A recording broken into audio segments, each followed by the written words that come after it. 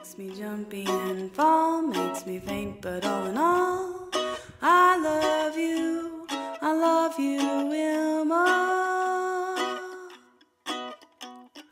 Bedrock is blue without you, Wilma, without my friend mine.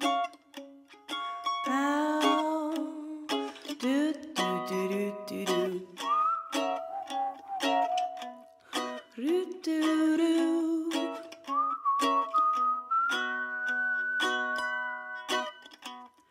Fred ain't no farming kind. You treat me sweet and kind.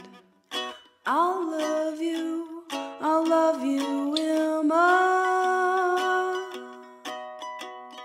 Bedrock is blue without you, Wilma, without my friend mine. Bow, pebbles she'll take after me. Wilma, it's just plain to see.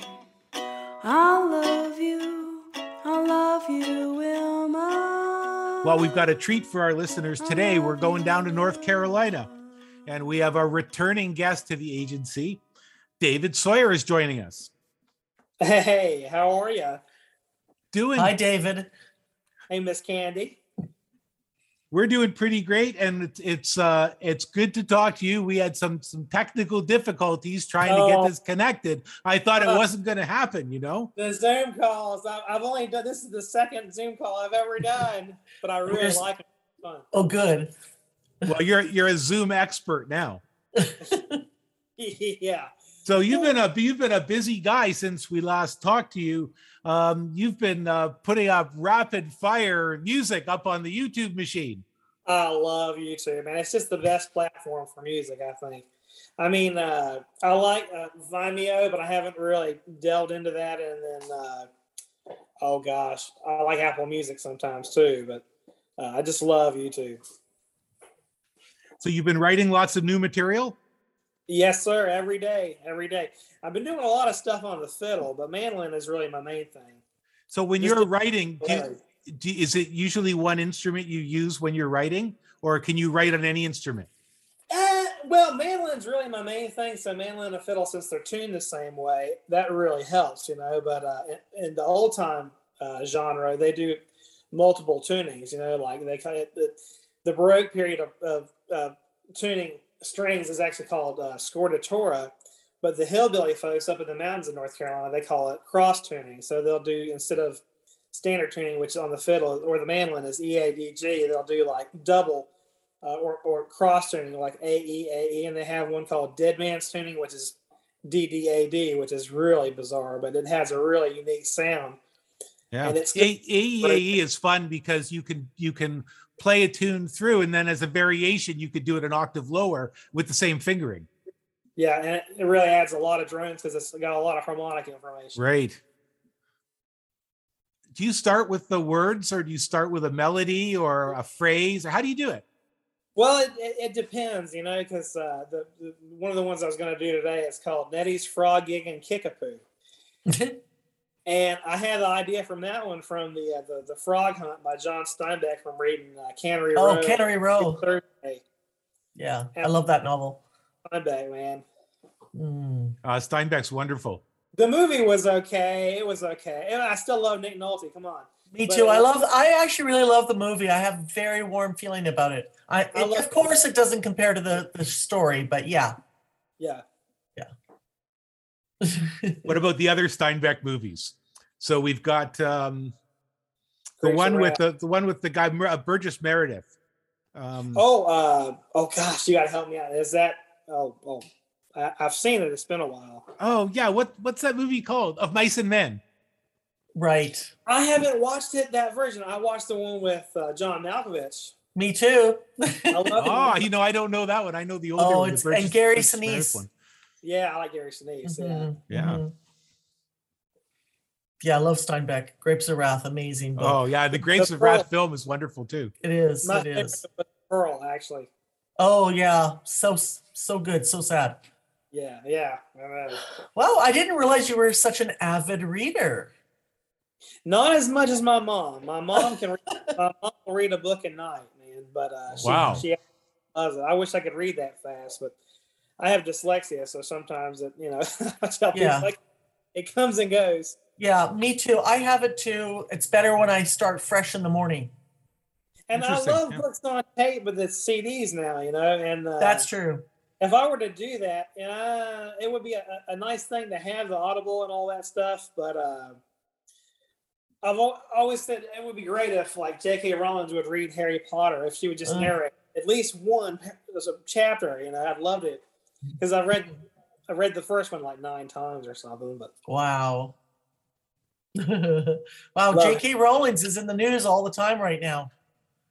Oh yeah, she made some anti-trans statements. Possibly, yes, she did, and trying to figure that out. Yeah, me too, man. Yeah, but pretty tough. I love the first 4 books. I haven't read all of them yet, and I'd like to. I've only watched the movies, did not read the books. The first one, dude, I could read all the time. Isn't that wonderful? Yeah. But I love the first one, man. Mm-hmm. I didn't read any of the Harry Potters or see any of the films because I figured everybody else in the known universe has seen them and read them, so I don't have to. Well, David, can you help guess why Eugene might like Harry Potter? John Williams. Go ahead. John Williams doing the music. There's that. But also, if you listen to our podcast, there's a genre that Eugene is particularly fond of. And not Harry coming Potter, of age stories. It certainly is a massive coming of age story. It's an epic coming of age story. Yeah. Oh my gosh. Well, so David, I wanted to ask you about, aside from music, I know you have another really interesting hobby. You're a collector. Well, I collect 2 or 3 different things. I love to collect postcards and photographs, and then 78 records. I love 78 records. My favorite collection is probably photographs. I've got one of Samantha Bumgarner, and it actually might be put in the Library of Congress. We're not sure about that yet, but we know it's her, but it hasn't been archived yet, so we got to wait till that far. Yeah. And where do you find these things? Well, I got that one from a friend of mine in Tennessee, and I had to have it, but he didn't know who it was, and I had it in my hand. I was like, that is Samantha Bumgarner, and it's already been identified by like 11 people. I wish I had a picture so y'all could see it. Maybe I can share it. But it's a great image. She's it's like, I think they're copying like a famous art piece from it, because she's on the far left playing the fiddle, but like in the hillbilly style, and then there's 3 women in the photograph. So there's somebody in the middle that's holding up song lyrics, but it looks like a scroll. And then the woman on the far right, she's playing the ukulele, and it's an awesome picture. But I love to collect photographs, and there's so much, so many variables in photograph collecting. Native Americans, I love Native American photographs too. And you post a lot of those on Facebook, so make friends with David, and you can see some of those photos. That's right. So yeah, you've been playing a lot and writing a lot since we talked to you. Yeah. What can you say that obviously you get some whimsical ideas? Name a couple of other sources. You got inspired by Cannery Row. Oh yeah. Well, my mom and my dad actually were the big influence, because Dad actually toured with Chet Atkins growing up, but he toured with Wolfman Jack and Eddie Arnold like in the early 70s. Wow. But Dad actually, there was this man named Bulu Bryant. I don't know if y'all remember Bulu, but no. He was a pretty big songwriter. I can't name names for the other folks that he wrote songs for, but when my dad and my mom went to Chet's office in Nashville, Chet one day was dressed up he really looked nice, and my mom said, "Geez, Chet, you really look nice. Where are you going?" And he said Bulu Bryant had died, and he was going to his funeral that day. And Dad knew him real well and got to play with him. But my dad also played harmonica with Benny Martin, and he played with Bill Monroe and the Bluegrass Boys, and a lot of people. Wow, that's amazing! Fantastic stories in history. Yeah, you come by it honestly. I just found an old photograph of Benny Morton. I haven't got it in the mail yet, but I hope it's Benny Morton. I can't tell yet. Okay. And what about the 78s? So do you have a player? I take it you must have a machine. 4 record players myself. And wow. And if you ever want to get a great record player, go to a yard sale, man, because the last one I got is an Audiotronics. Mm-hmm. It's the kind they used to use in the schools because it's portable. And the Crossley brand, they have great radios, but they're terrible record players, man. I recommend a Crossley. Everybody says, "Oh, just buy a Crossley, buy a Crossley." Well, you can get them in Kohl's or Sears, and they're just not. I heard the Consumer Report said that they weren't as good on your records. I didn't know that. I don't think we have a Crossley. We did have one, and it broke down, and I got another. We have another record player as well, where everything's in one. So you can play CDs, cassette tapes, and it's a console. Records. The console. Mine's like. Well, my mom gave me one when I got back into collecting records, so I've still got one. But if you want to hear, a great recording equipment, an Audiotronics, man, not an Audio-Technica, they're good too, but the Audiotronics are really my favorite because I've got 2 of them, and they still make needles for those things. When I was a teenager, I had a console unit that had the record player, and it had the cassette, and it had 8-track. And 8-track was the best because in the middle of a song, it would switch tracks. Well, I love that. I knew somebody that had one of those. I think it might have been my dad. I can't remember. But for some reason, there was some screw loose in the thing. So when you play your 8-track, you'd hear the music, but then you hear... and my gosh, that was annoying. That is annoying. It sounded like seagulls or something. Right. So you're going to play some music for us, David. We should get to it because we do have a Zoom time limit today. All right. Okay. Excellent. David's got his fiddle. This song is called John Bullard's Tune.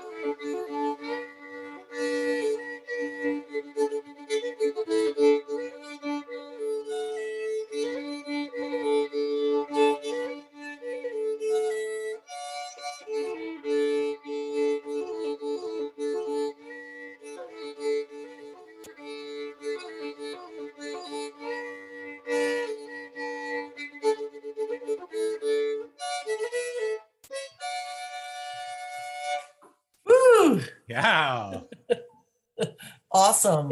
Now, I wrote that for my friend John Bullard, and when we toured as a family bluegrass band in Florida, we actually met John that way at the Taylor Hill Reunion Bluegrass Festival in DeSoto County, Florida, which was Arcadia, Florida. It's like it used to be a great festival. I don't know if they still have it. Who knows anymore? We can't tell anything That's going right. on. I mean, festivals, if we can imagine they're there, they exist. And then also, then they could be canceled right away too. So things are being... Especially with COVID going on, I miss live music. I haven't. Yeah. I just haven't done it yet. I did do a movie. I did see West Side Story and loved it. Oh, okay. You're the only one. Yeah, Well, the only one who's seen it or the only one who loved it? Well, maybe both. I think I liked it better than the old one because there's so much to do now. And I love the old one. But I mean, Hocus Pocus 2 is coming out. I don't know when it's coming out, but I'm either going to have to get a hazmat suit to go see it.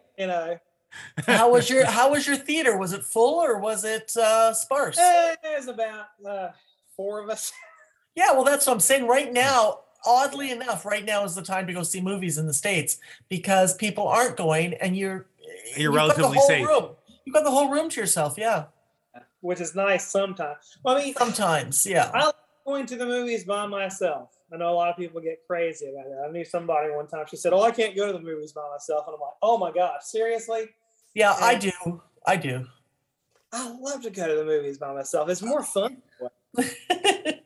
It's very relaxing. I like it too, and it happened out of necessity. It's, I used to go to so many movies that it was almost impossible to find someone to go with. But now I will for the podcast. If I think Eugene's seen something, I'll try to run out and see it. So that would mean I couldn't go with anyone because it's a kind of I'm squishing it in. I really the Regal theaters because they show older films, Yes, but they do. I wish they'd go back to marathon films and stuff like that. Like I've always wanted to go see like a marathon of Stanley Kubrick films or Oh, that would be awesome. I'd like that. Yeah, I would too. I think, you've got to find those odd art houses. There's one here called Music Box that does that sort of thing. Oh, nice. Yeah. Oh, it's amazing. I mean, Yes. we've seen a few retrospectives. I miss dollar theaters too, y'all. Oh, that sounds like a good price. I love it. So you're laying low, but you're writing songs. You're not able to get out and play yet with anyone. Not really, because my mom and I we both have heart disease, so we also live in, and she does get some yard time, Right. Once a month I'll let her out of the house, to go check the mail if she's. But I'm going to be an uncle. Oh, you are? Congratulations. This will be the first one. Jonathan and Erica, and I absolutely love them. Sister-in-law.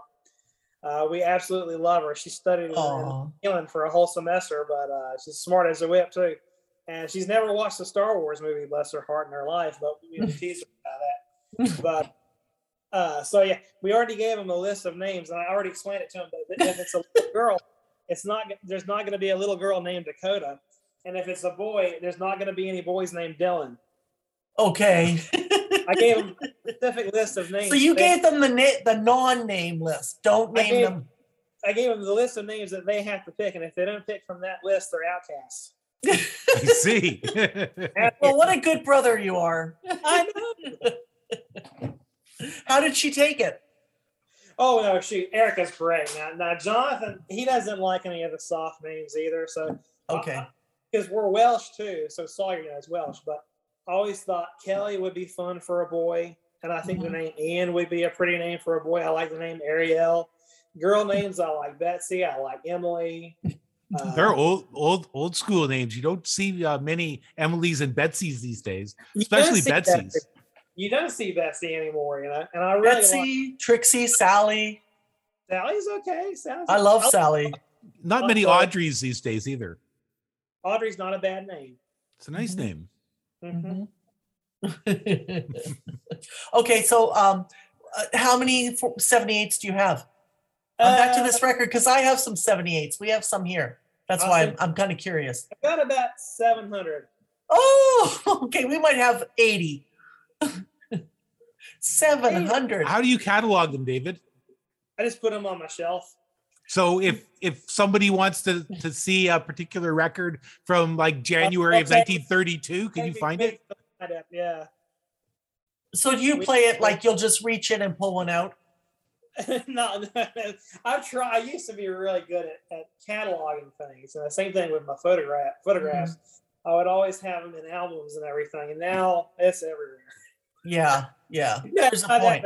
Not that bad, but if I just listen to the record, it'll be on the top, But, right. Well, I've always been in alphabetical records and music, but that system has gone out the window. We don't have that many, but I have thought about going back to my alphabet. Yeah, if I alphabetize anything, I only do it once, and then it deteriorates. and you watch entropy happening. But there's I don't know if you've heard. Have y'all heard 7 Foot Dilly and his dill pickles? No. Oh, they're great. They're from Georgia, like in the 20s, and the man that played the lead fiddle in the group, his name was Ahes Augustus Gray. And, wow. He won a fiddle competition in Georgia like 9 times in a row or something like that. But he does a song called there's two songs that I really like. He did one called Stricka-Lean, Stricka-Fat. And then the name of the group was 7 Foot Dilly because the man that was the lead singer and guitarist, his name was John Dilsaw. But so hence the Dilly. But I love their music. And they also did one called Bibb County Breakdown, which is really, really a cool song. We're going to have to check them out. Yeah. Hey, speaking of cool songs, are you going to play another one for us, David? Yes, sir. Let me think about it here. It's called Nettie's Frog Gigging Kick-a-poo. Yeah. Let's see how I'm playing that.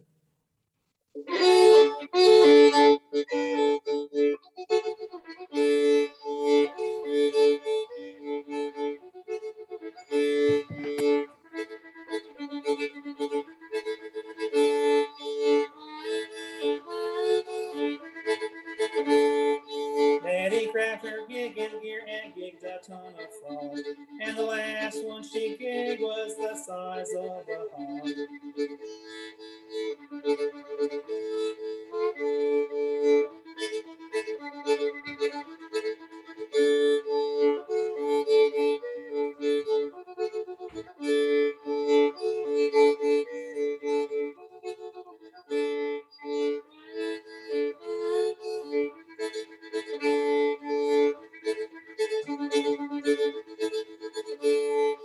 Nettie grabbed her gig in gear and gigged a ton of frogs. And the last one she gigged was the size of a hog.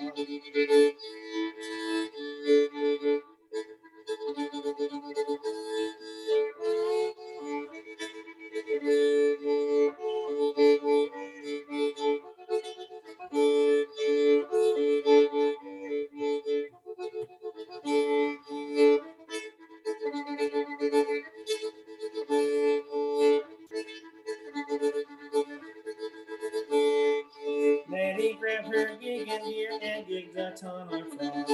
And the last one she gigged was the size of a hog.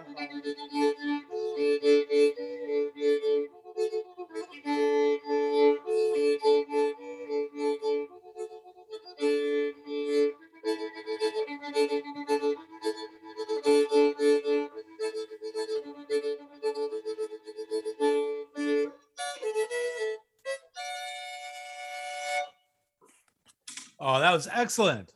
Excellent. And hey, can I give a couple shout outs to some Yes. friends of mine? Yes, please do. A friend of mine last night, his name is Jason King, and he covered John Bullard's tune. And he plays the banjo, but he has he has the best cluck in the banjo. He has the best banjo cluck in the business, I think.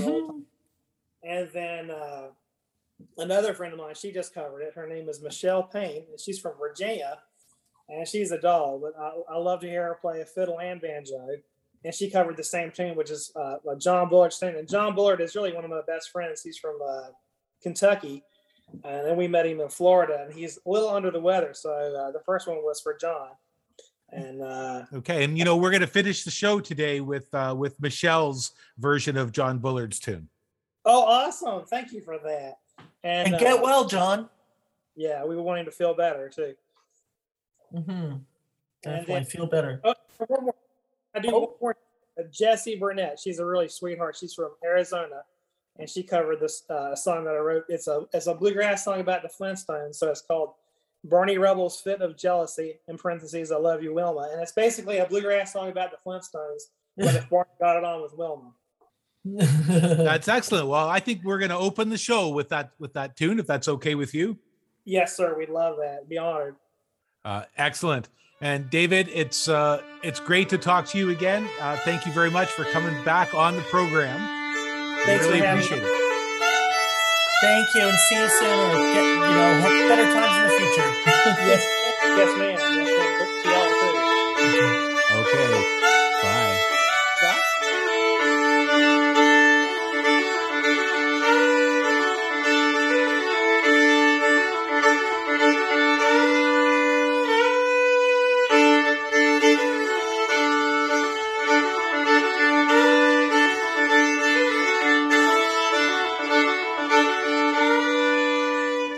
We're back in luxurious agency secret headquarters in Chicago and Toronto.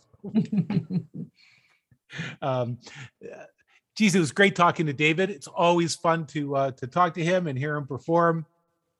Yes, it is. And I like how he always wants to talk about his friends and promote other people. And, he's a real networker. Absolutely. Yeah. Absolutely. And we are back, though, and we're going to talk about some other things for a while. Yeah. And, talk about you. How are you doing? Well, I'm doing okay. Good. I'm doing okay. Good. I'm working I'm in fiddle land. I've transforming the painting studio into the fiddle shop. It's sort of a makeshift fiddle shop, and I have some various supplies on order. I'm waiting for delivery on a few things, but I have made the form, and last night I cut out the spruce blocks, the 6 spruce blocks, the 4 corner blocks and 2 end blocks.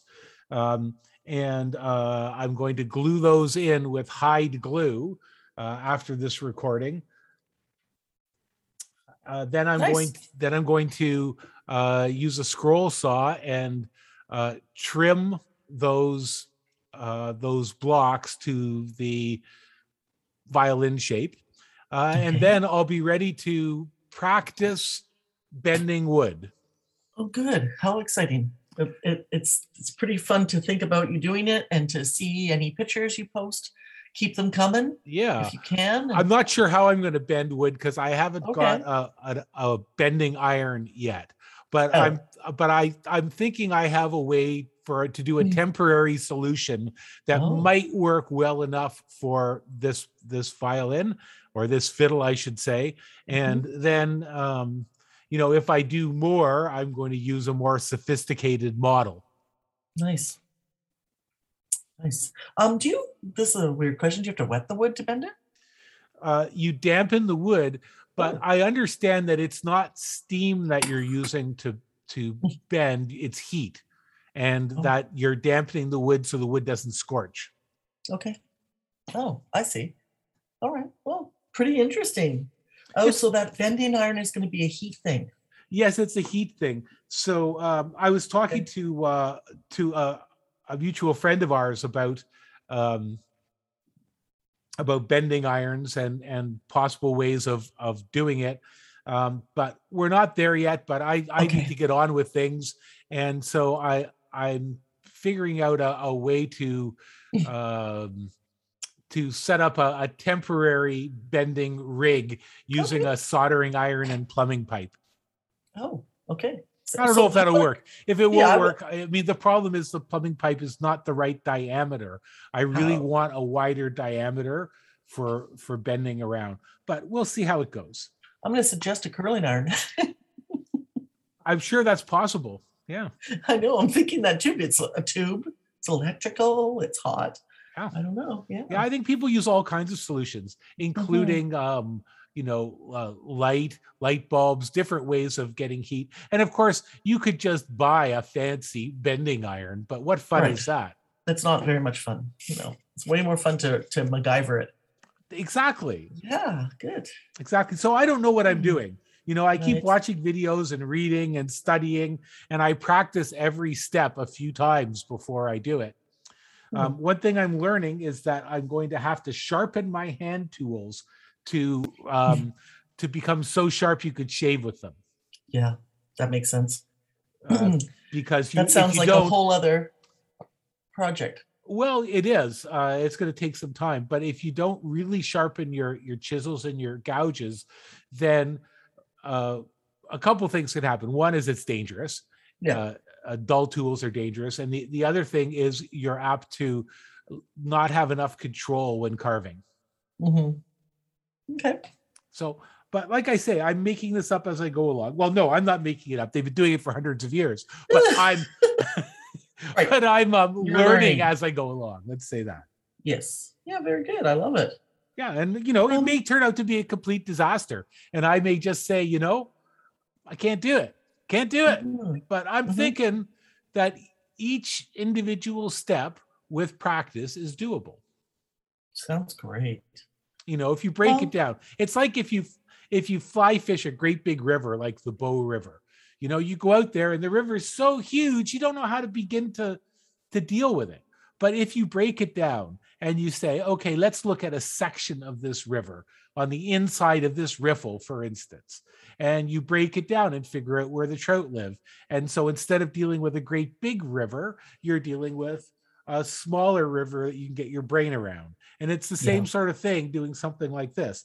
It's a big project, and it's kind of overwhelming, but each of the steps is not necessarily overwhelming. So if you just break it down into steps and concentrate on doing one step at a time, this is what I'm telling myself. Right. That sounds good. Well, that's kind of how I do my paper, which I'm working on.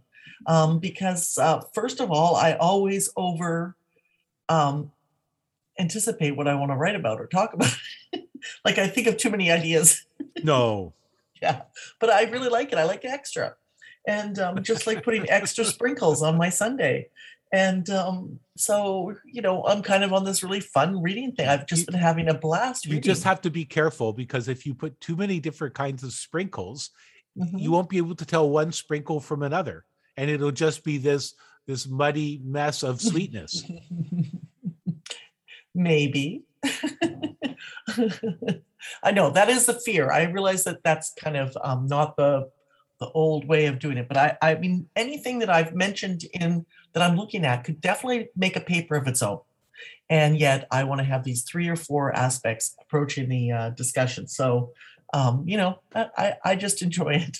And I find that I'm on trend on that right now. So that's always good. Or set it all up as if it were 3 or 4 different papers, and then just deliver them as 3 or 4 different papers.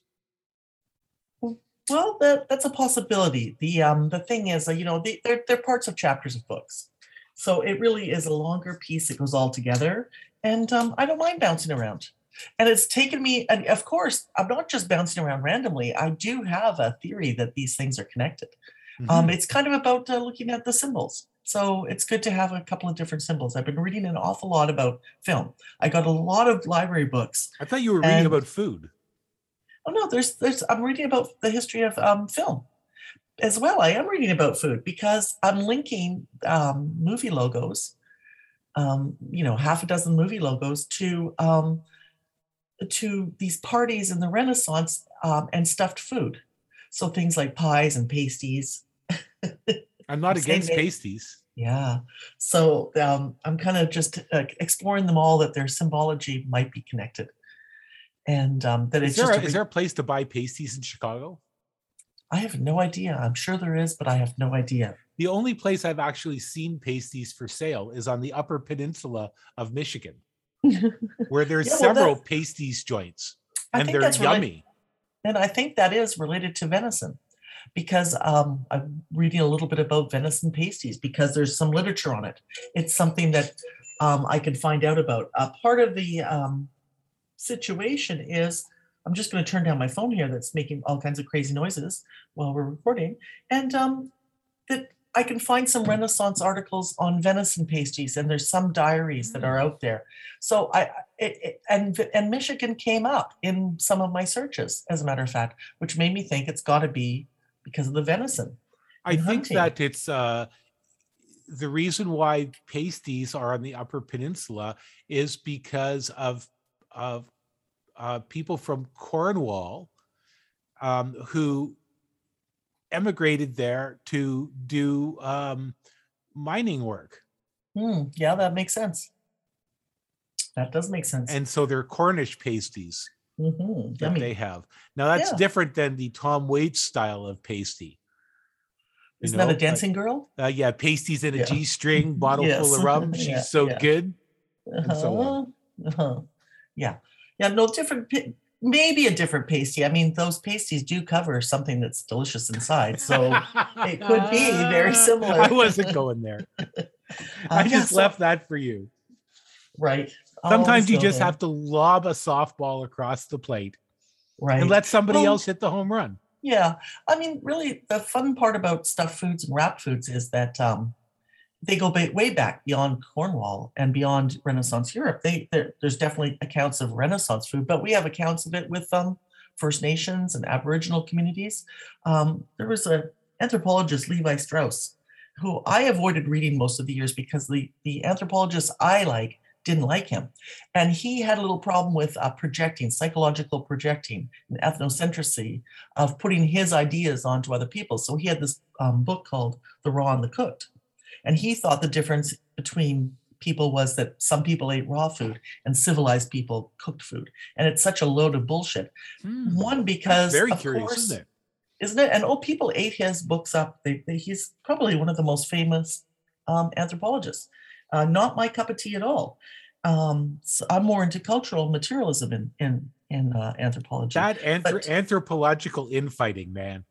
I love it. I know it's so much fun. So he was wrong because there's records of people cooking way before they had ovens and toasters and gas fires. It's ridiculous. This idea of inventing fire is silly too, because of course lightning hits trees and fire could be made from that. Or you could cook over what are those things like in Yellowstone? You know, Yogi Bear, didn't he cook in Jellystone over the geysers? So you can find ways to cook all the time and make ovens and cookery out of wrapping leaves over food or plants or bark. So I'm reading about that stuff. It's pretty fun. Reading about, of course, you know, there's another wrapped food. It's mummies. Isn't that revolting? Is that it's a delicacy to people raided the pyramids to eat the mummies. No way, really? Yeah, they were considered. There's all kinds of esoteric accounts of people. It's very magical. Shakespeare mentions eating. Is it still considered cannibalism if they've been dead for say a couple hundred years? It's considered medicinal cannibalism, in fact. And so, what's his name? Shakespeare mentions it at the end of one of his plays where he says, make a pasty out of someone's head, put a pasty around their head, and they serve them up at the end of Titus Andronicus. And so you're getting this in part. This is part of my metaphor that I'm looking for. You're getting this because the outer shell is like the body and the inner stuffing and all the surprises that are inside of that, because you might want to disguise it. You don't know what's inside that pie. Could be flavors, could be a skull, could be venison, it could be sweets. They're metaphors for the inside the body or the soul. So it's very interesting stuff. That sounds fascinating. It is a lot of fun. Guess what I did find? So I'm finding all this random stuff. So I was going to say about my film logos. I have found very little in my history of Hollywood on film logo design. That means there's lots of opportunity. Absolutely. Yeah. But I have had a trouble. So some of the books are going right back to the library. It's hard to tell sometimes when you're researching what's going to be in the back of the book, right? And however, I did find some books like, okay, my Renaissance cookbook, not very helpful. But what do you think of when you think of almond milk? I think of people who are lactose intolerant. Yeah, me too. Or and I vegan. Think of vegan in California and yoga. Me too. Yeah. No, apparently well before the Renaissance, people were making almond milk. I was so shocked by this that I actually marked some pages, and I thought I would just tell you about this recipe. I was so shocked. It's called Bianco Mangiare. Do you like how I try to speak Italian here? This is a weird idea. Eating white was in Renaissance day a symbolic and aesthetic act. The dishes might be sweet, like the one that follows. They might be made of capon or pike flesh. They might be based on rice, precursors of the risotto. And this is coming from the Renaissance cookbook by, I'm never going to be able to say his name, Berengario della Cinque Terre. That sounds like 5 lands or 5 earths. And he lived in a fortress in a small town, Umbria. Okay, so this recipe starts like this. Prepare an envelope and a half of gelatin in a little cold water. Meanwhile, pound 5 ounces of blanched sweet almonds and 3 bitter ones in a mortar, adding a little water from time to time. Now, how do you know that they're bitter? Like, I don't know. Is this a whole thing that there's bitter almonds? Yeah, there might be. Maybe it's different species of almonds. Right. So that kind of freaked me out. When they are crushed fine, dilute them with more water. You should use 1.5 cups altogether. Work the compound through a fine sieve, line it with cheesecloth if it's not fine, and extract as much of the almond milk as possible. I hope you have at least a pint of it, which you should now slowly heat with 1 cup or so of cream. half a cup of sugar, the gelatin, and a couple of tablespoons of orange flower water. Bring it to a boil. It's kind of, wait a minute here. Yeah. It's kind of cheating if you add cream. Well, for a vegan it would be, but I'm assuming there's some recipes where you don't add cream. You can make a gelatin out of almond milk for sure. And there's other recipes in there. I just thought this one sounded remotely delicious. Yeah. And some of them do not sound so good. You know, maybe you could do those sort of Jello mold art things that you do out of almond milk gelatin. I know. I crossed my mind, but you're not going to see the decorations inside. But there are definitely people making gelatin out of almond milk. I just had no idea. But you're adding actual gelatin. Well, in this recipe you are, but gelatin's very old too. Sure, but that's it's again, it wouldn't be vegan. But they don't care if it's vegan. I get that. No, right. I just asked. The reason I asked, "What do you think of almond milk?" was because we do. I just wanted to see if you also concurred that I think of it as coming out of California and New Age culture and sure, and it's an alternative to dairy. Right. Whereas this was a recipe that people would eat. You know, he's a historian of the Renaissance, but he has information that it goes back. Obviously, his recipe is written for. I think this cookbook is published in 1975. He's trying to make this kind of a. It's a very whimsical cookbook where there's some humor in it, and it's not got a lot of recipes, but it is pretty interesting. And he's just trying to show that you can make these recipes now for people who like that idea of the Renaissance. But I just couldn't believe it, and I wondered how much this book might have influenced people looking to almond milk, or where they would have found to think of it. Yeah, I just found it really pretty amazing. Can you make milk out of all of the nuts? Like, does it have to be almond? Could you do cashew milk, for instance? Absolutely. I've made cashew milk myself. Yeah. Really? Yeah. Is it yummy? It's or just weird? It's not weird. You have to make it yummy. It's like asking if milk is yummy. I'm not a person who would sit and have a drink of milk.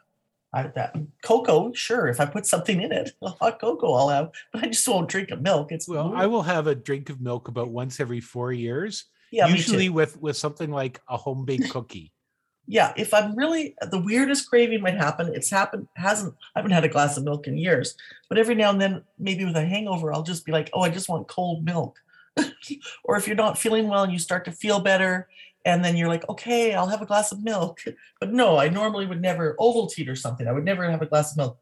I was making golden milk, which is with turmeric at nighttime, because I'd heard it was anti-inflammatory, but I just kind of lost my taste for heating up the milk like that. Mm-hmm. I'll just take turmeric in a capsule or something if I need to kind of pound it back. I see. Yeah. Do you want to hear another recipe? Oh, yeah. All right. I like this recipe because I like the little bit of way he chats. When I couldn't find any pictures of this guy. I'll keep looking, but I just wondered, who is this guy? I don't even know how I found this cookbook, to be honest with you. So this is for figs. There's an old Italian saying, peel a fig for your friend and a peach for your enemy. I have never understood it. That is, I understand that the peach skin is delicious, but that does not mean the fig isn't. I think it is. Perhaps it is great sweetness. Its great sweetness attracts flies, and that accounts for the proverb. Or perhaps it has some level of lewd significance, which escapes me. What's funny is he doesn't know why that would be an insult. I do. Do you know why you give a peach to your enemy? Mm-mm. The pit has arsenic in it. So it's just really funny. That's where you would maybe. But your enemy wouldn't necessarily eat the pit. Oh, you are killing me over here. You're so funny. I mean, your enemy might be smart and just eat the delicious peach and discard the pit. I know, you are so funny. They're not saying to give the enemy. So funny you forgot to laugh, right? Yeah, because it's a metaphor. The peach, the poison is hidden in the peach. You're not going to give him a peach and hope he dies. You're going to make the arsenic. You're going to extract the arsenic and the poison from the pit. So they're really saying that's why he doesn't know why it's a bad thing to pass the peach on. I know because I know arsenic is in peach pits. Oh. And that's probably because I'm in the Illuminati. Because you've got to read between the lines. Oh, by the way, yes. On Twitter, a Twitter feed called Illuminati Official has started following me on Twitter. I don't know if like there's something Worry I about should that. do. I followed back, and everything, but I don't know if like I need to know a secret handshake or something so I could Right. get to know Illuminati official a little bit better. I'm That's really looking for funny. direction on this. I know, that's funny. I've had contact from Illuminati people, and they dismissed my membership. They're usually looking for people to join their organization, and I'm like, I've already joined. I'm not going to send you any money. Sorry. Or perhaps it has some. Dante used it as to powerful effect in the Inferno, where the blasphemous and enraged thief Dani Fucci raises both hands at God with the sign of the fig. He is immediately set upon by serpents. This is nonetheless delicious. Take the biggest, fattest, ripest figs you can find. Chop up some walnuts, almonds, pears, and the pulp of an extra fig or two as well. Pound all this in a mortar, adding sugar and some spices if you wish, perhaps a little fennel seed. With your finger, make a hole in the center of each fig to be fried. Fill with this mixture. Dredge the figs in a light batter made of flour, an egg yolk, a little olive oil, and white wine or liquor to water to lighten, and an egg white, beaten stiff. Fry them lightly in abundant olive oil and serve after sprinkling with granulated sugar. It's just so archaic. I just love it. So I did enjoy that. Didn't help me with my paper very much, but that's okay. So sometimes I do a lot of hit and miss when I'm writing. Well, that's going to happen. Reading lots. Of course it is. Yeah. But God damn it, I'm learning a lot about some food. Sure. Yeah. I think it would be really interesting to take a deep dive into history of food, world history of food. Oh, yeah. Well, I have a great book here, and I actually think you will really love it. This is the best one I've gotten so far. And it's so literal. It's wrapped in stuffed foods. It's so fantastic. It's not taking me back to the Renaissance, but it's definitely dealing with that whole idea of the symbolism of the food. Most people would probably say, oh, wrapped food is great because it's street food and you can just carry it, which is true. You can carry it. And that is an easy way of doing it. But it does go back to that whole idea of the body and the soul and having a magical reveal. So this book, Wrapped in Stuffed Food, I'm going to have to recommend. I'm going to have to send a copy to my sister and maybe to you. It's so good. I'm like just freaking out over every page. And it's from the proceedings at the Oxford Symposium on Food and Cookery in 2012. And I guess they just had the whole theme of wrapped and stuffed foods. And everyone is a really good writer and really interesting. So that's been a lot of fun too. Cool. Yeah. So I watched a movie that's had a lot of talk lately. What's that? Don't Look Up. Okay, tell me all about it. Well, I will tell you all about it. It's pretty good. I'm going to give it an 8 out of 10. I thought it was a lot of fun, but it's also really depressing because it's just too close to the truth.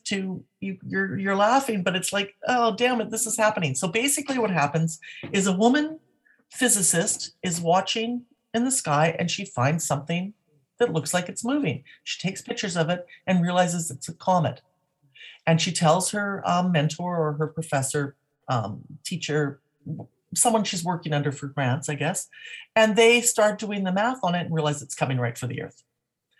And so they have to figure out, what do we do? How do we tell someone? So they find some other physicists who also do the math and confirm, this thing is coming to the Earth.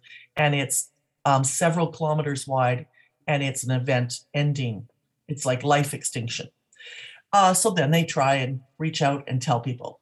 They go to the president, and the president only thinks it's going to bring bad votes. This is a satire. It's got some great funny moments in it. It has every actor in the universe in it. It's written by Adam McKay. It sounds like Ontario's COVID response. Definitely. It seems to be driven by the polls. Definitely. That happens over and over again. While our premier is saying it's driven by data. And I don't believe him. Mm-hmm. What's he want to say with that data? Whatever is going to get him the most votes. Oh, yeah. Okay. Well, that's true. Yeah. So she's doing it. It's Meryl Streep plays the president, and she does a great job, as you would expect Meryl Streep. Jennifer Lawrence is really good as the young physicist, and Leonardo DiCaprio is her instructor, who she's obviously doing her PhD on or something. Yeah. And listen, it's a really, really good movie. I think they could have done it's too long, probably for you. It's over 2 hours. If it's too long for you, Candy, you know it's too long for me. Well, my problem is that I would like 10 minutes of it to have been more funny. That's all. But I'm giving it an 8 out of 10. I think it's one of the most important movies in the last couple of years, mainly because so many people have watched it and it's on Netflix and it's topical. It's a metaphor for environmental collapse and climate change. And it also plays out as a metaphor for your comments on politicians in Ontario, and definitely for how the country in the United States has dealt with COVID. So, it's just turned into a political argument. It is very funny. There's some great moments in it. There's some beautiful photography and cinematography in it. And they have just enough humor. I would have liked just a bit more. But what's really good about it is that they do have an incredible emotional delivery at the end. So they have this struggle where they're trying to get the president to say that we've got to come up with a solution of how to get rid of this. How can we survive? We've got 6 months to survive this comet coming to the Earth. That's how fast it's moving too, because it was very far away. And at first, no one can see it. And then it comes to the point in the movie where you can actually visibly see it. The president says, no, we can't deal anything with it. That's bullshit. It's probably not true. It won't help me get reelected. Turns out, a couple days later, it does turn out that she thinks it will help her get reelected. So they pull these physicists back in. And then they try to find a way, like taking in. Did you ever see Armageddon with Bruce Willis? They send a rocket up to, there's something coming to the Earth. It's going to end lives. And they send Bruce Willis up there to blow it up with atomic bombs. So they try that here.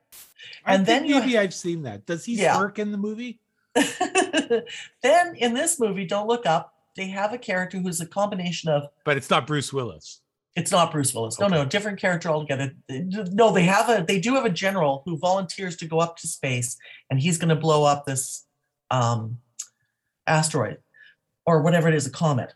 I don't know, what are they called? Yeah, a meteor, and it's a rock, right? So they also get another person involved who's like in a montage of Elon Musk, Steve Jobs, Bill Gates, and Julian Assange. So they've got quite a little character here. He's very good, but he was a little, Stag liked him. I was a little bit like, just not quite. But he's so smarmy that it's incredible. And he's got his algorithms are going to work everything out, right? And he's going to invest in this machine that they're not going to just blow it up. They're going to find out that there's gold and diamonds on this meteor, and they're going to mine it. So they're going to blow it up with these little machines that are going to be drills that are going to save it. So it is a pretty good idea that they get this whole idea that they'd only blow it up and save our lives if they could make money doing it. The satire is good. It's dark. It's so close to the truth, though, that you're like, oh, my God. And they don't back down. The other good thing that's very interesting is they don't back down on the ending. What happens is that Leonardo DiCaprio, Jennifer Lawrence, and a few other people, he gets reconnected with his family, his sons. They've got a little band of misfits that have dinner like Thanksgiving. They buy a bunch of food and they have this big, beautiful dinner and they just talk about things. And it's very moving and touching. And that's the night that the meteor is going to hit the Earth. They figured out the moment. They're just going to have a good dinner, lots of wine and chat and visit. And the Earth blows up. That's it. They couldn't save it. Meanwhile, this Elon Musk / Steve Jobs character and the president of the United States have all climbed onto a spaceship, and they're going to save themselves from this terrible event. And they land on a planet, and it's just beautiful, and everybody comes off. I don't know why. They're all naked. It's pretty funny. Like, I don't understand why they had to be naked, but okay, they all get off the spacecraft, and beautiful Eden. And they're like, wow, look at this, look at that. And Meryl Streep walks over and she goes, oh, look at this cute little animal. Well, it bites her head off. And you realize they're surrounded and they're all going to be eaten on this other planet by these dinosaurs or whatever they are, weird animals. hate when that happens. I know. So they didn't back down from that. I thought it was really good. Most people, I just love it that everybody's watching it. I think the problem is that they couldn't come up with an argument that could have convinced anybody. The sad part is, here's this creative, dynamic movie. It is a satire. I guess they did have to have it end like this, but the liberals and the right wing and the president, nobody could come up with a solution of how to communicate. And it's just kind of depressing that even the movie couldn't suggest something outside of what we're seeing as an alternative. And you kind of hope in art you could just jump ahead at that, right? Yeah. Yeah. And there was no way out of that, what we see here happening. There was no kind of leap up to what could have been, what could have occurred. But I think it was really good, 8 out of 10. And obviously, I'm not afraid to talk about it because I'm pretty sure anyone that's listening has already seen it. It's, getting a lot of press and a lot of viewership. Yeah. Yep. Well, I didn't watch that. We did watch a couple other films this week. One is a documentary.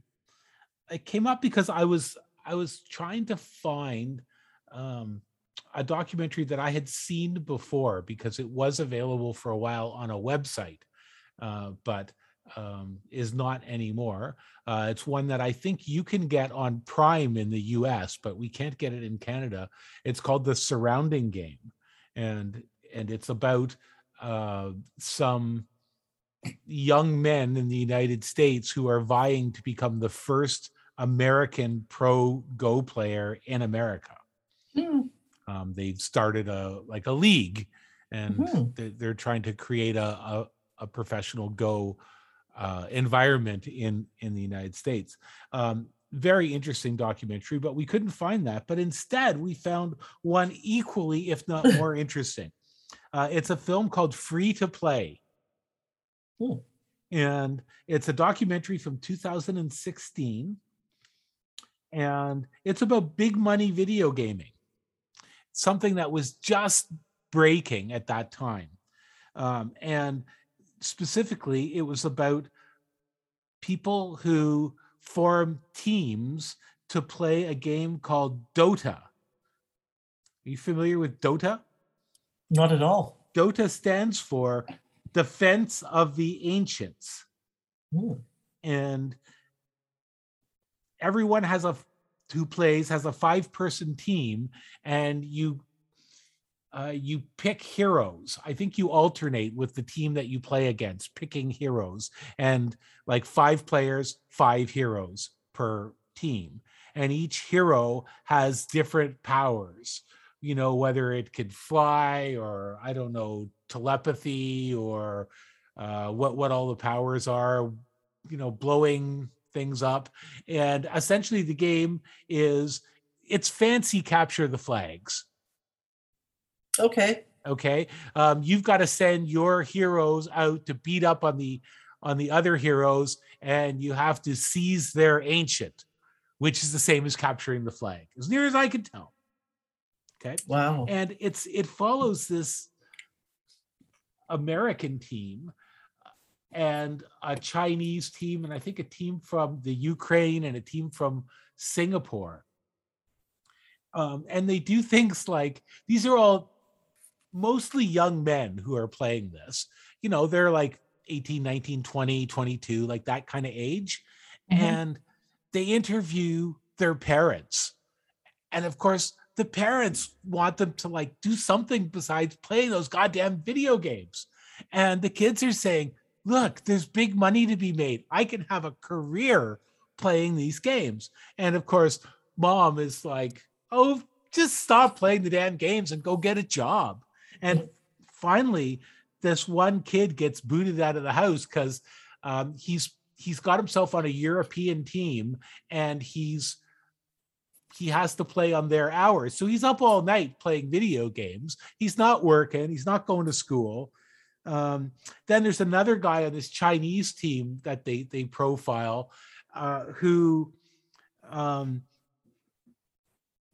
he's going to school, but because his team was so successful in this tournament, he misses 2 exams and he's going to have to repeat a whole year. But if they won, they would have taken home $1 million prize. And the second team takes home, I think it's like 400,000 or 500,000. The team that this American kid is on, they came in sixth and went home with $5,000. Still better than a whack in the head with a smelly dead mackerel. But you know, it's hard to make a career on one $5,000 win split four ways. But they also have managers on these teams, and the managers are like coaches, and they kind of call the shots and direct the players as to, you know, to what to do. It's super big, and it's getting bigger. Funny. It sounds funny. It's very social. It sounds like, at least. Well, yes, they're in teams for sure, and well, it's pretty fascinating. You see this one team that wins. I think it's the Ukrainian team that wins the $1 million, and they've almost lost. They're almost destroyed. And then they make this huge comeback, and it's all really exciting. Pretty fascinating kind of world, you know. And it's very much of a generation. Like, they interview a number of the parents, and the parents just don't get it. You know, they just want their kids to stop playing the stupid video game all the time, right? And the parents don't believe that it's possible to have a career. But by this point, already in China and in Korea, the great players of this Dota game are like rock stars. Everybody knows them, and they're rich, and fascinating stuff. Sounds like it. Yeah, cool. And it's fun to hear a new game, a new sport or whatever coming out. Well, or it's been around for a while, maybe. Yeah, I think that game came out in the early 2000s, but I don't know when those kind of big money tournaments started. Right. That is pretty new, though. Yeah. And in this case, they bring them all into the same building, in which they each have this area in which they play, and essentially sitting in front of terminals, and they could see the other players, but they can't hear them. Yeah. Pretty fascinating. And there's a commentator, it's like a sort of like a hockey commentator. Right. You know, talking about what's going on. And right. Like that. Nice. We also saw a really curious movie that it's not a good movie, Candy, but I couldn't stop watching it. Yeah. It's called I Walk the Line, and it has nothing to do with Walk the Line, the movie about Johnny Cash and June Carter Cash. It's called I Walk the Line because they were able to buy the rights to run some Johnny Cash music through it. So the soundtrack are tunes by Johnny Cash, but not always the best tunes by Johnny Cash. You know what I'm saying? Yes, but there's Johnny Cash tunes throughout the film, and it stars Gregory Peck and Tuesday Weld. Now, I looked at some reviews after of this, and some of the reviews said that the biggest problem in this was that Gregory Peck was just totally miscast in this film. But Gregory Peck said, "Oh yeah, there's a good movie on the cutting room floor." So he blamed the editors or the directors. So it's a movie that's about, it's set in the South, like in the Appalachians, maybe, I don't know just where. And Gregory Peck is the sheriff in this small town area, and he's married guy, he's got kids, and he meets this young woman who is Tuesday Weld, and he is smitten. He is totally smitten. He follows this truck, which is being driven by Tuesday Weld's younger brother, who's like 8, and he's driving this truck, and they drive off into a field, and the little kid runs off, and Gregory Peck talks to this young woman, and she says, "Please don't arrest us. give us a break. I'm just trying to look after my little brother, and nothing like this will ever happen again. Mhm. Well, she starts coming on to him, and they start to have this kind of relationship. Meanwhile, Right. her family is in the moonshine business. But there's also a guy who's like the federale, and he's looking for the moonshiners. Now, Gregory Peck, he knows that there's moonshiners out there, and he's okay with it because, they're just getting a little bit ahead. Nobody's got anything living in the mountains. What's the big deal, right? So he's willing to just live and let live. Meanwhile, he's having this fling with Tuesday Weld, and her family knows what's going on. Well, And they talk to him and they say, we have an arrangement. We're okay with this. You could continue to have some of this Tuesday Weld happiness, but we want to continue to run our stills. And he's like, well, I can't stop the federal guy. You got to get rid of the still. But they don't want to get rid of the still. And that's basically the movie. And then nothing ends well. Oh, yeah. I was going to say, then somebody dies, I'm sure. And nothing ends well, yes. Right. Yes. And it turns out that he wants to run off with Tuesday Weld, but she doesn't want to run off with him. She has no intention of She running has off nothing with in him. common And with also him. she's married. He's married Well, there you too, go. but she's Oh, married, but yeah. doesn't tell him. Like she funny. knows that he's married, but he doesn't Right. know that she's married until he finds funny. out. But her husband's in jail. Oh, Yeah. yeah. So it sounds good. It sounded retro, kind of it's 1970. classic Gregory Peck. And so Gregory Peck, did he ruin that movie? Maybe he ruined the movie. Maybe Yeah. he did. Maybe if it had a better script, it would have been better. Right, But right. I'm thinking that he might have just ruined the movie. Right. Yeah. Well, I might look for it. I love Tuesday Weld. She's cool. It's worth. Yeah. It's. I don't know what it is about it that we kept watching, but we did. Right. She's Well, one of my favorite movies, Falling Down with Michael Douglas. Oh. She plays Robert Duvall's wife. Actually, I continued to watch it. I believe that Sheila bailed and went and made a phone Okay. call. Right. There you go. Well, that's good. It kept you going just a little bit. And Johnny Cash was semi-related to it. Johnny Cash was just like, we could sell tickets if we have Johnny Yes, Cash music. yes. It has nothing to do with the movie. So funny. You know what I ordered? I'm going to change the subject here. I forgot to tell you. I ordered food online yesterday. They came this morning. I've never done that before. Oh, like groceries. Yeah, groceries. And it's very, very cold here. And I just thought, oh my God, maybe this is the time to see if I feel like ordering groceries online. So I did. And I ordered fish oil, red boat fish oil. And it had a little thing on it. Fish sauce.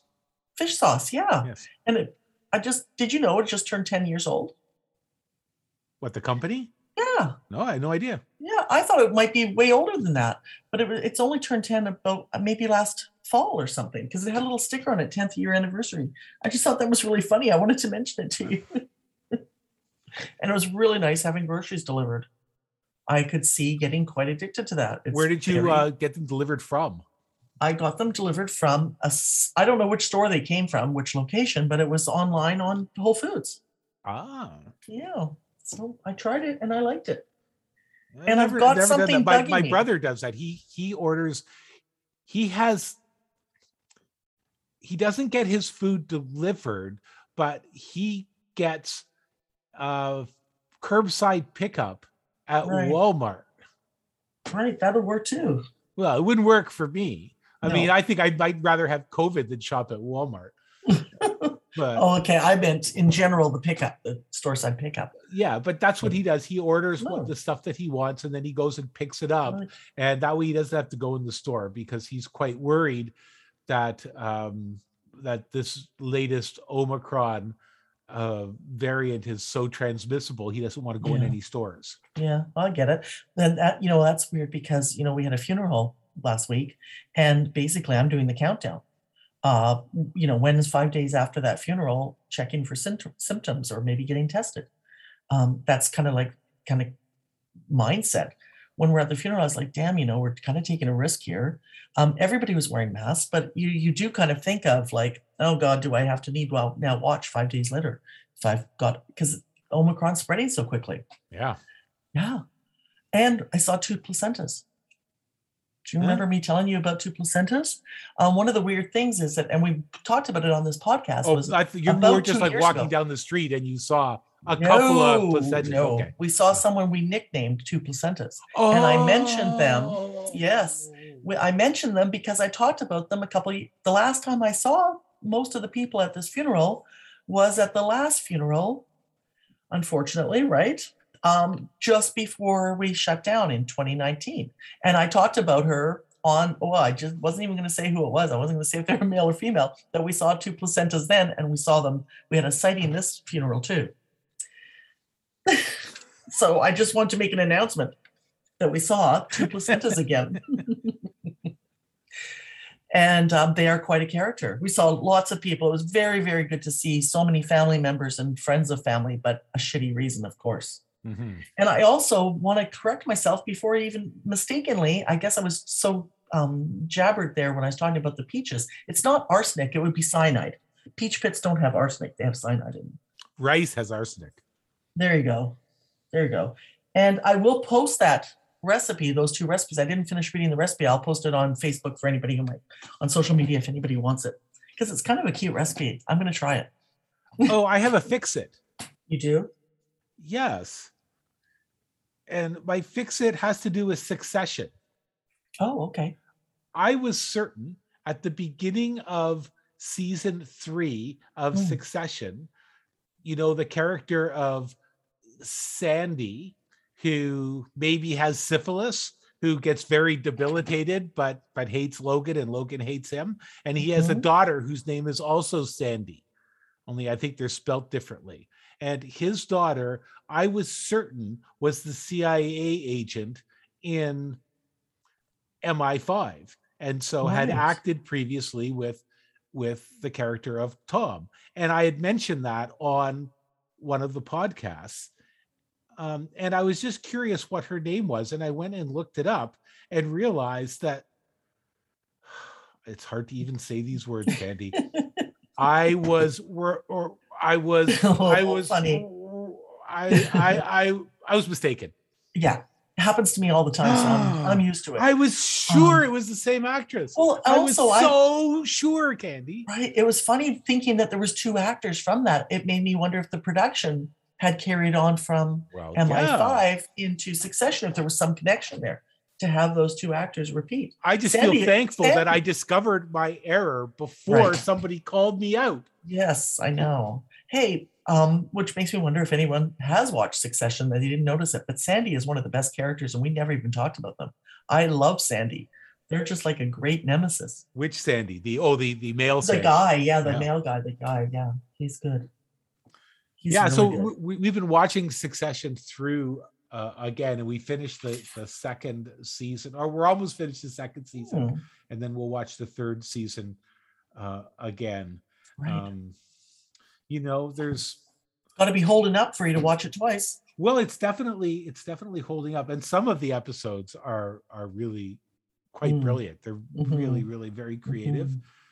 I really think that key to driving the whole piece are the characters of Tom and Greg.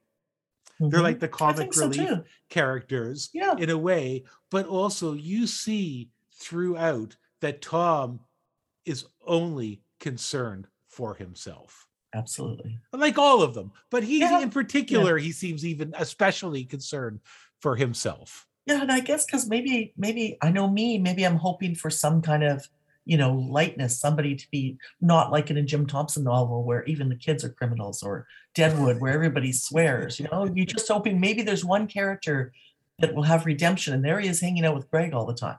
So it's going to be hard to believe that Greg will come out okay. Oh, Greg will come out okay. I'm convinced that Greg will come out on top because he's completely has no competencies. He's not good at anything. He has no business experience. He just is this goofy guy who's managed to insert himself into the situation, and they keep him around. They keep giving him bigger jobs. Right, but I thought, I guess by come out okay, I meant ethically. Oh, well, no, spiritually. Ethically, I mean, he's already destroyed the documents, right? That's right. Last night we watched the episode where he let Tom know that he didn't destroy all the documents, and Tom wants them back. Yeah, some good writers on there. I was thinking about character development, and that's you wonder how much character development is really happening. It's more like reveal, because they're just bad and they're going to stay bad. Do you watch Ted Lasso? I don't know what that is. Oh my God, it's like the best TV show. And it's on Apple TV. And it's just a beautiful, you know how feel good Parks and Recreation was? Yeah. It's kind of like another beautiful sitcom universe where it's just beautiful. And but it's funny because I wanted to look into, they show his character, and you get introduced to this one character. He goes to he's a coach in the United States, and he gets hired by a football team in England. Only secretly, he doesn't know it. They want him, because he's a bad coach, they want him to screw up this team, and it goes under. The owner of the team wants revenge on her husband, who loves this team. So she's hired the worst coach she could. This sounds so familiar. Maybe it's a fish out of water common premise. It might not be a very maybe I've heard about premise. Yeah, maybe you've heard about it. But when they develop his personality, you get introduced to him, and he takes over. He comes to this town, and he takes over the office, and he hangs up this pyramid. And so I was really curious, what the hell is that pyramid? And it actually is a real thing. It was from a basketball coach in the States who created a pyramid of success. And it's all his little adages and what it takes to be successful. So I had to look that up, and his name was John Wooden. And the character Ted Lasso really does you start to realize there's something about him. If Groundhog Day was, this is like the opposite of Succession, where people are just bad and they're just even worse than you could imagine, kind of like Sopranos. I mean, the only hope in Sopranos or Mad Men is that new generation, and they just reject that. They reject their parents, right? You're hoping they do anyway, same as Breaking Bad. But in Succession, they just seem to keep on working within that realm of corruption and corporate mindset. But Parks and Recreation and Ted Lasso, they have this redemptive quality to them. And so I wanted to kind of see, why is Ted Lasso so great? And if Groundhog Day is a great parable of Buddhism, this is like a great parable of something like A Course in Miracles or some new age religion. And it's really good without being religious at all, not even tiny bit. Neither is Groundhog Day, but it's a great metaphor for, or enactment of Buddhism. Anyway, you've got to try and find Ted Lasso someday. It's just the best show. I don't think we get the Apple TV streaming. Right. You might be able to get it on your computer. You could probably get it on your computer. I watch it on the computer. So, yeah. And I don't know what other shows are on there. I'm kind of trading off my apps, my streaming services, because I feel like, okay, I've used up Netflix. I've hit the end of Prime Video. I've used it up. So I'll cancel something like Hulu and go on to use Apple TV or something. I mean, I still haven't been quite ready to go to Brit TV yet. Well, that's our default when there's nothing else we can watch. Right. We just find, because there's millions of British police procedurals, and none of them are really bad. No, you're right. They're all maybe good. The Midsummer Murders, maybe they're bad. Those are, but they have their own kind of feel-good quality at nighttime if you're tired. It's weird. They're all kind of watchable, and and some of them are quite good. Like sometimes you'll run into ones like Vigil was quite interesting. It was good. Although maybe it just was too much. Yeah. I watched something called Stay Close this week. British. It was on Netflix. It was a British crime series, and I kind of liked it. I didn't love it, but I kind of liked it. I didn't hate it. It was not, I guess really prime suspect would be the ultimate, where you get, and MI5 is really good too, where you just fall in love with the characters and you just feel compelled, and then you want to know what the hell is the murder, who's the murderer, what's the mystery. Yeah, or like Cracker, in which you just hate the characters. I know, but I am hungry for that feeling. I would love that feeling. So if anyone has a crime drama like that, please let us know. But meantime, don't be bugging Candy. She's got a paper to prepare. No, bug me away, right? Emails, please bug me. I still need content. I still feel tired after 11 hours of reading. I've got to go watch something. Well, I guess. Actually, I'm hoping I can just write this paper this weekend and then I'll move on to other things. Because I'm on 2 panels on the conference as well. Mm-hmm. And, when I read that, I've printed them out and I'm like, oh my God, I've got to be ready to talk about this stuff. The fun thing about the panels is it's kind of already stuff I'm really immersed in. I've got research, I've got opinions, I've got content to bring to those panels. But still, I'm like, oh, I'm definitely watching The Matrix again. And I'm definitely going to watch Dune again. And then there's another one called Altered Carbon. And that sounds really good. I have never watched it, so I'm going to watch that. Because it's mentioned somebody else is bringing that into the panel, the round table, as you would. It's not really a presentation. It's going to be a round table. And usually people are pretty feisty and it's exciting and you get a lot more content. I'm looking forward to it. And I'm just hoping it doesn't get canceled. Well, that's always a possibility. It really is. I mean, obviously cancel it if it's dangerous.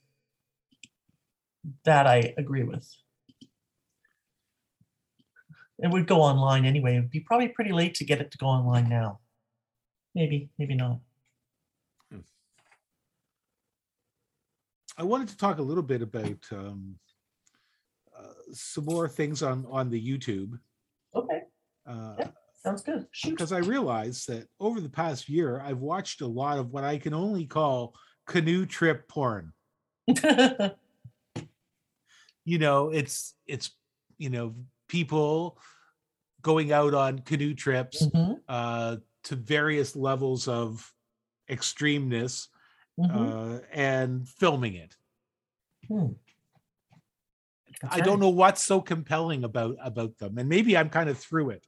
But there's a lot of. It's of winter, and it looks like hopeful for the summer. You might make you feel like you're going into it. Like I don't bake anything particularly after watching British bake shows, but I might.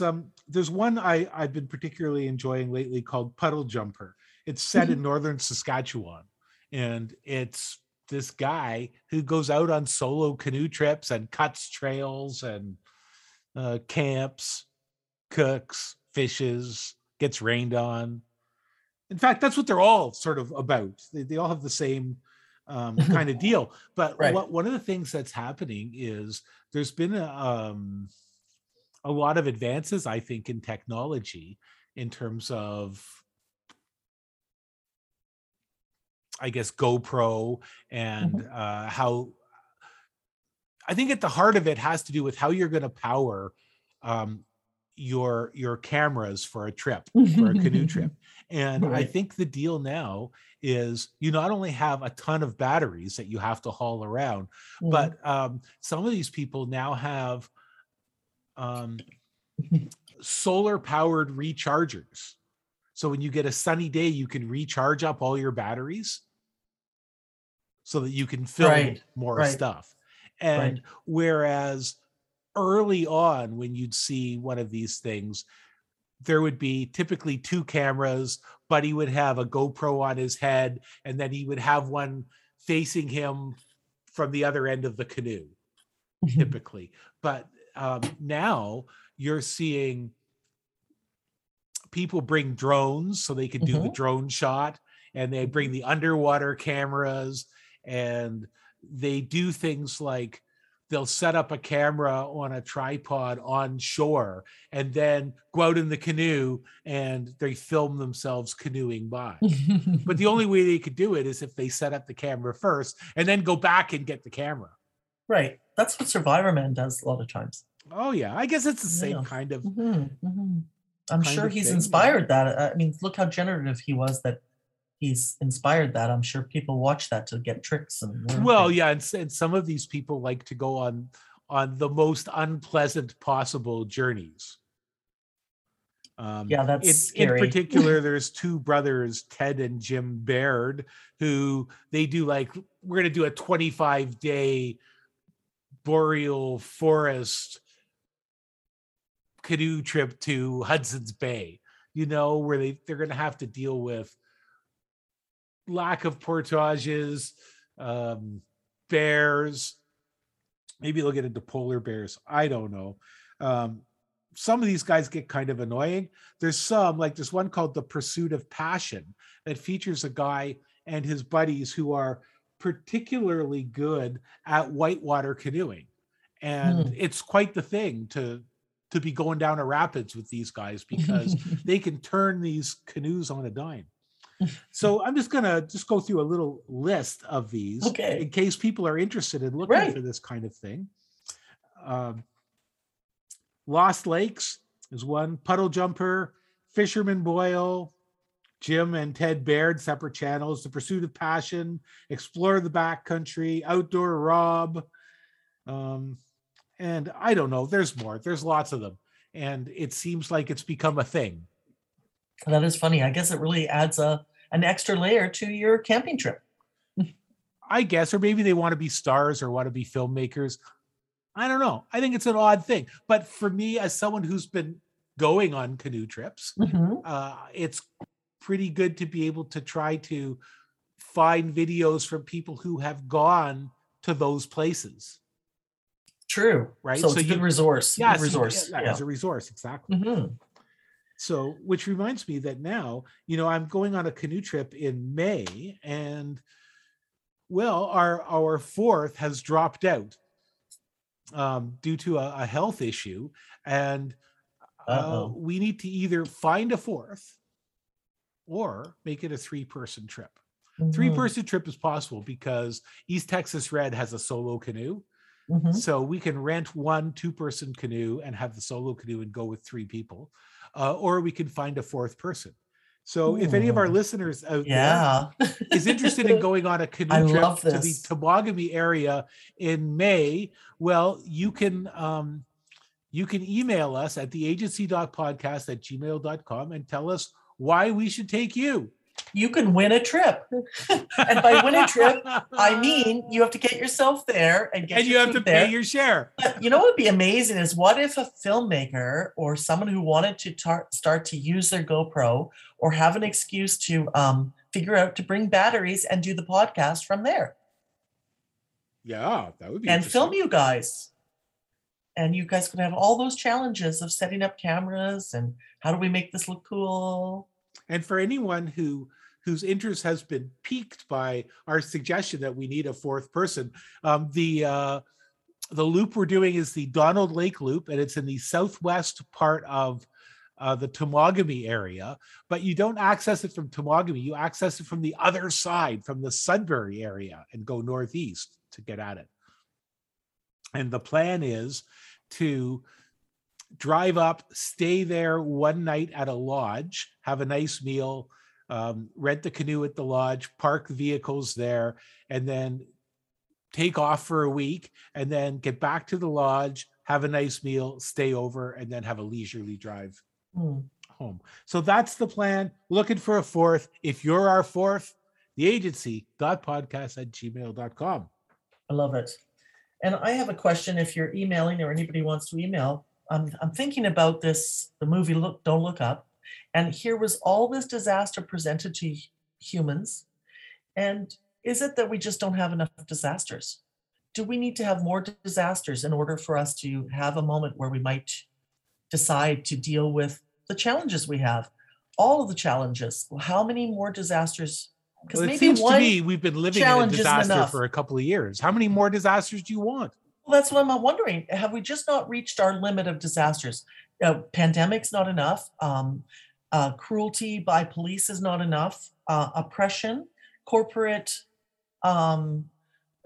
oppression as well, not having livelihood of jobs. How many disasters do we have to have till we might decide, okay, here's maybe our we need a good point. old-fashioned earthquake.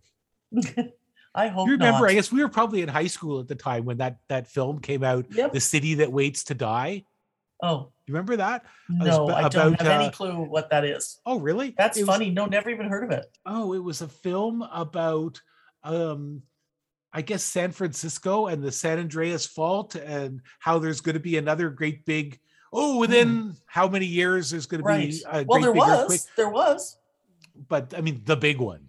The big one. I guess that wasn't the big one, but I remember like the day after, if bombs went off, if nuclear bombs went off, that was with Jane. Oh, I forgot her name. I want to say Jane Hamilton.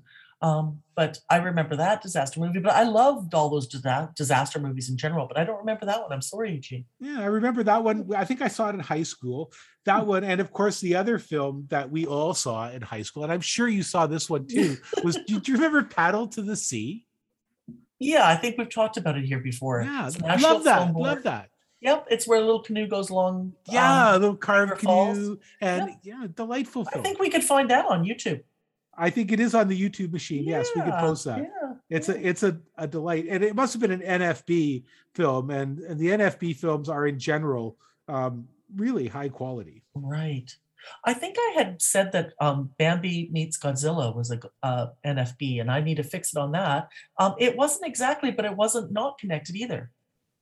I did look it up, and they were Canadian. I think that's why I thought that. And they continue to make more films, but I think that's why I thought it wasn't necessarily NFB, but they were Canadian. So there's another fix-up that I forgot about. Okay. We are. I mean, in fact, if we really dug deep, there's probably a lot of stuff we have to fix. I usually remember later. I really do. Yeah, all of Candy's mistakes. I know. Well, because I don't like to say anything I haven't already. Like I told you, I had that pal Matthew who he would do a card bet with you or something, and he said, I'm not going to bet unless I know my outcome. And I'm like that with an argument. I won't propose an argument unless I already know the outcome. I won't say something I know if I haven't already read a lot about it or something. That's like that. I think that's in The Art of War. There you go. I must have learned it from that. I think that the idea that you win the war before starting the battle. There you go. Must be The Art of War. Yeah. On that I read note, The War of Art too. Which was like a Steve Pressman book, The War of Art. And he also wrote Thermopylae, but he wrote a kind of a motivational book about writing and resistance. There you go. Okay. Talk to you soon. Next week, in fact. Thank you again, David Sawyer, for joining us. And who knows what we'll be doing next week? I don't know. I know. Who does know? We don't know. I'll be doing more reading. With more esoteric information from the Renaissance. Excellent. I'll talk to you later. Okay, talk to you later. Bye.